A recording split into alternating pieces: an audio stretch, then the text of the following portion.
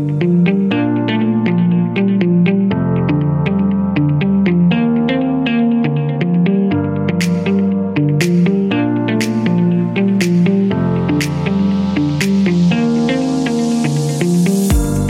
the votes have been cast, the main jobs have been filled, election 2022 is just about to collapse wearily into a deck chair for the summer. With the notable exception of St Saviour, where the mysterious none of the above may still cause a shock, the tide of the election has receded.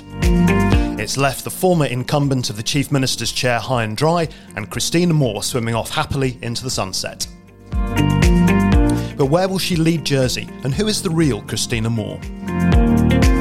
After an election campaign in which only the voters of one district got to find out, Deputy Moore joins me, James Filial, today for Politics Disassembled.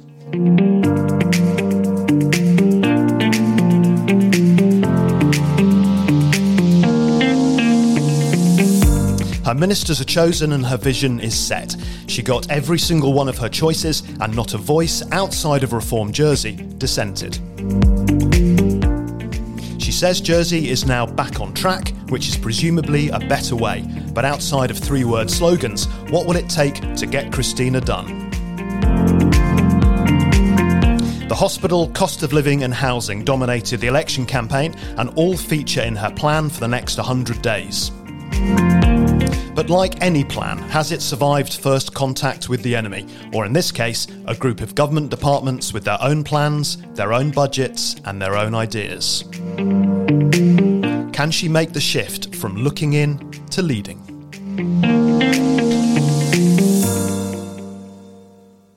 Christina Moore, welcome to the pod. What kind of Christina Moore are we going to see in the next 2-3 months initially as you get your feet under the table and you get to grips with the agenda you need to complete? My career has always been about people. I really enjoy and I think it's absolutely essential that politicians get out and talk to people and listen, more importantly.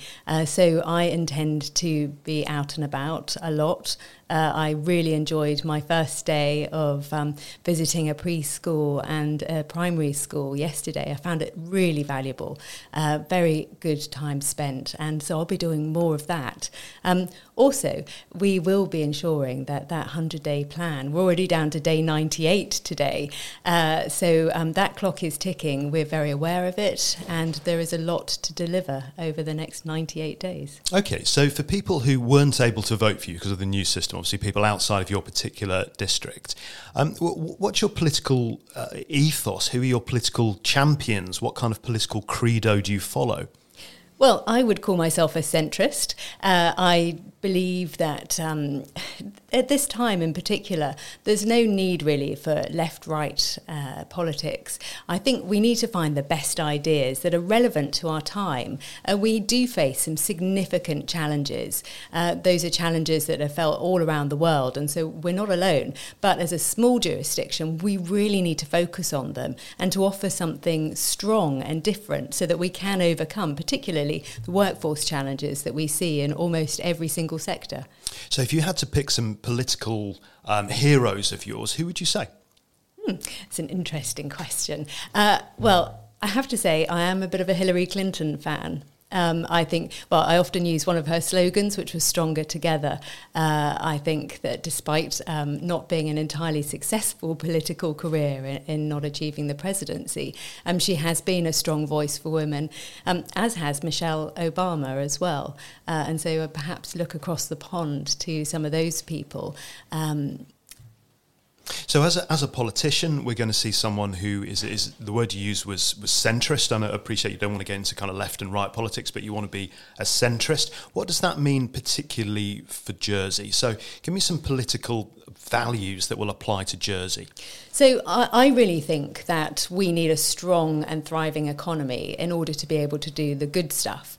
But at this time, we do perhaps need some interventions, in particular with the housing market. market, perhaps some reprioritisation from government to say, look, at this particular point in time, we desperately need to deliver housing so that our key workers can afford to come here and that they will stay here, because it's important in our critical services that we retain staff because we need their skills, and having changes, particularly in social workers and healthcare workers and education, it's just not right for people to see that change. We need a consistent workforce there so that they can properly deliver on their missions. Okay, so the economy's one. Mm-hmm.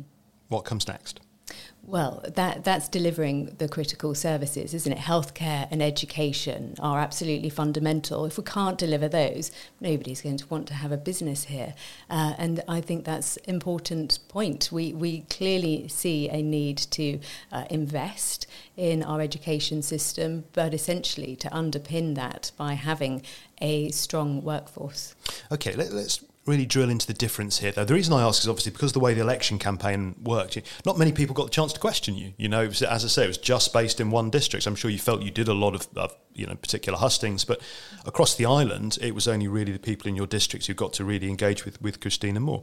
So what you've expressed so far, you could have heard that from a lot of the previous councils of ministers, economy first. That puts money into the economy, that pays for services, that generates health and education, quality, those things. It's nothing really different. What's different about Christina? I think what is different is the way we prioritise. So we've made it clear that actually housing and the cost of living are number 1 and 2 priority, a joint first place, really. And then things flow down beneath that. I think that does show some greater social value. I've also made a commitment to improving our ranking on the OECD's Better Life Index, because I think that's really important, and that indicates that wages have slid back over the last 4 years because there have been decisions that haven't prioritised people in all sectors of our community. I also believe that we need a fully inclusive community, and we need to see greater participation in all aspects of island life from all of our diverse communities around the island. And I think when you talk about the elections, that's the really important thing, that we need to see a greater level of participation in St Helier, because it saddens me, the low voter turnout and the low registration of people, because that group of people, the St Helier dwellers, have the number of representatives that reflect the size of their population. At 35,000, they are a sizable population, and we need to remember that. Okay, so if you had to put your finger on one thing then that Christina's government will do differently, Christina Moore's government will do differently from the previous regime, what would you say? I think we're going to think about how our decision-making impacts upon everyone. And we are going to consider the role of children and their families in that. There's no such thing as a normal family. Is this slogan, putting children first, going? Are you finishing that? Well, I think we perhaps need to modify it. Children are very important. I've made that really clear in my campaign. Children are our future. And so we have to be protecting them and giving them the best opportunity, the best start in life. But children grow up in families, and what happens in those families, especially with the high levels of female participation in the workforce that we have. But this is a really good example, though, isn't it? Because the previous government putting children first, whether it worked or not, it is a matter of debate, but it was certainly their kind of set-piece slogan from their early days in power. You're saying the same thing? No, I think we're saying something slightly different. We're saying that children live in families, and therefore we need to look at the family and how that family can operate at its optimum within our community, because we understand the pressures of being a working family. We understand that a lot of parents are holding down not 1 but 2 jobs, or maybe more. And yesterday when I went to Springfield School, I was really shocked to learn that 98% of the children attending that school don't have access to open space at home, whether that's communal or private access. So that is something that really needs to come into our thinking, particularly when we're talking about St Helier planning. We need to ensure that there are some open spaces within easy reach for those children, because that is a figure that really has to change. Okay, so lots of subjects to talk about there. you're going to need to organise that in a particular way to get it done. It's not going to be an easy thing to do, as you obviously know, over the next 4 years. So let's talk about that a little bit, about the organisation of it. On this previous podcast, we've had successive ministers criticising P1, which, you know, as you know, was a reorganisation of civil service. It was the putting all of the power in the hands of one pair of hands, effectively. Are you going to repeal that? So we're going to do some considerable work to change that, and we're going to start with a Cabinet Office, which is a bringing together of the Strategic Policy and Population and Performance Department, or whatever they are called, and the Chief Executive's Office. So there will be a merger and a greater display that we are going to work together. And we are going to deliver for the island. Okay, so it's for the people who obviously aren't deeply into the weeds of the politics of this, how will that differ from P1, from the centralisation of power under the Chief Executive? What's the difference? Well, there will have to be a piece of work to be done there, but the Chief Executive became the principal accountable officer, and they have the ultimate say-so on absolutely everything. And it's how that power is distributed and managed throughout their team, because it really was about that internal team, the government side.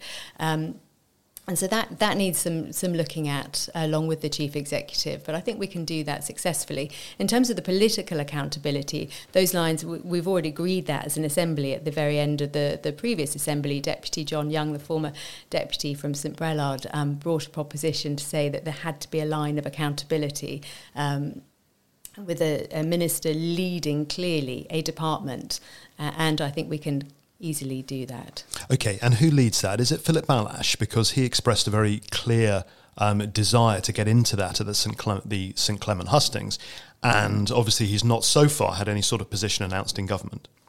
I'd very much like to work with Sir Philip on that issue. I have asked him if he would like to join the State's Employment Board as a non-ministerial member, and he has accepted to do that, which I'm delighted about, and I think that is going to be the beginning of that relationship and that piece of work. But you haven't got him specifically in mind to lead the Cabinet Office? That's something that we might have to think about, yeah. If not him, who else? Well, we have a lot of talented people around the Assembly, but we're restricted in terms of numbers because we have to run a minority government. So I have 21 people to choose, and so I can't make everybody happy, clearly. At the moment, we're just trying to finalise and bottom out exactly who the 9 assistant ministers are going to be. Okay, all right. Well, let's move on to a slightly different topic, which will be well known to everyone, which is the hospital. Dominated the election campaign. In fact, it's probably one of the few issues which actually drove 2 or 3 politicians exclusively on that issue into office. There were people who just campaigned on the hospital. It's quite incredible, really. So who leads the review into that? Has that yet been decided? Because you've announced you're doing this 100 days review.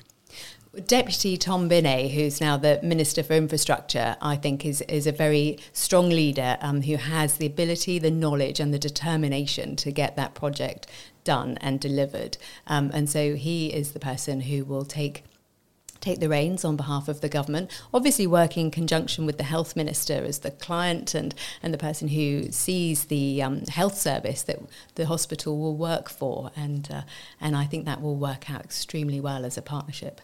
Impartial or not? Yes, I think Tom is somebody who absolutely can cut through and will make the right decision. It's not a partisan thing, this has to be a decision about what is the most appropriate and the most affordable option for the island. It was really clear from the election results that people on the doorsteps felt the current project just does not make sense. And if we think about the world economy, it's really moved on since August when the planning application was put in. So we have to look at this differently because things have moved on so dramatically. Is there any world, though, that in which that review could come back and say, actually, do you know what, the current hospital proposals, they're really good, that's going to work, we're going to do them. It's just not going to happen, right?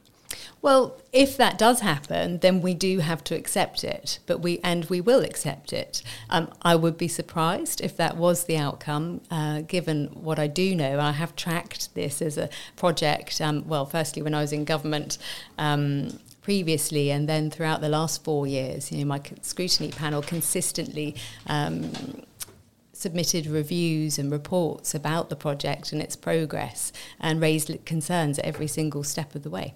But you're appointing someone who is an outspoken critic of the hospital project to review whether it's going to work or not. But exceptionally pragmatic person who's able and ultimately motivated by doing the right thing for Jersey.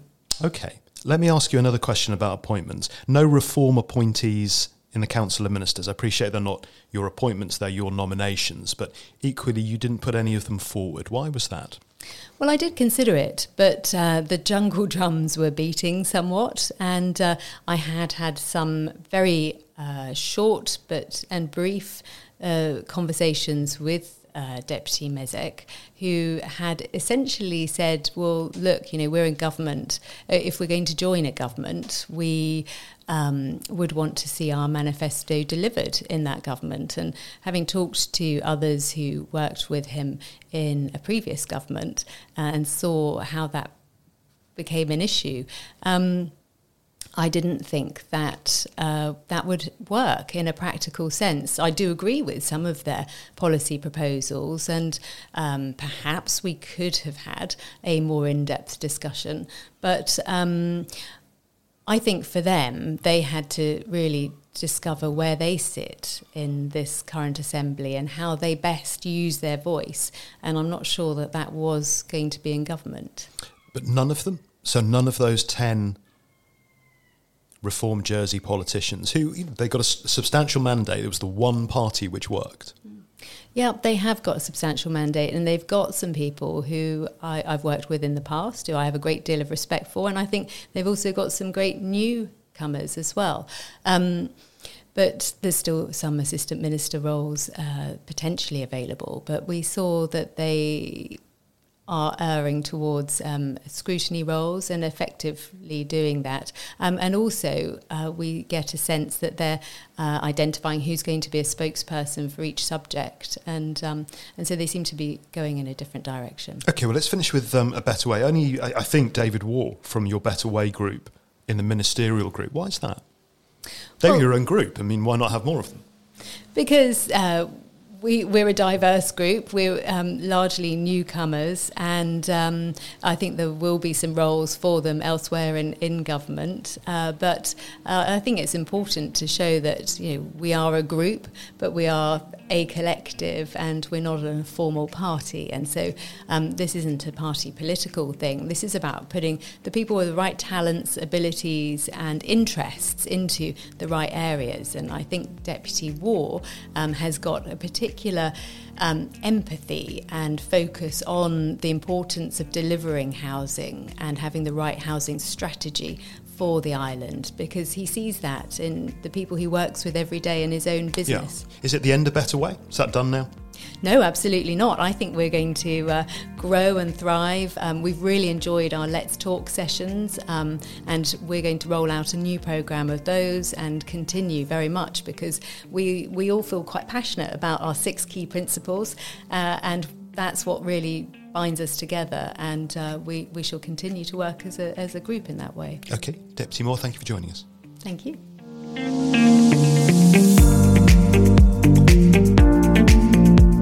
So now we head off into 4 years of More for Jersey. You can keep up to date with all of the twists and turns on that on bailiwickexpress.com, on our 2 Bailiwick radio stations, that's online and on DAB+, or right here on the Bailiwick Pods. You can find those pods, if you haven't already, in all the usual pod places.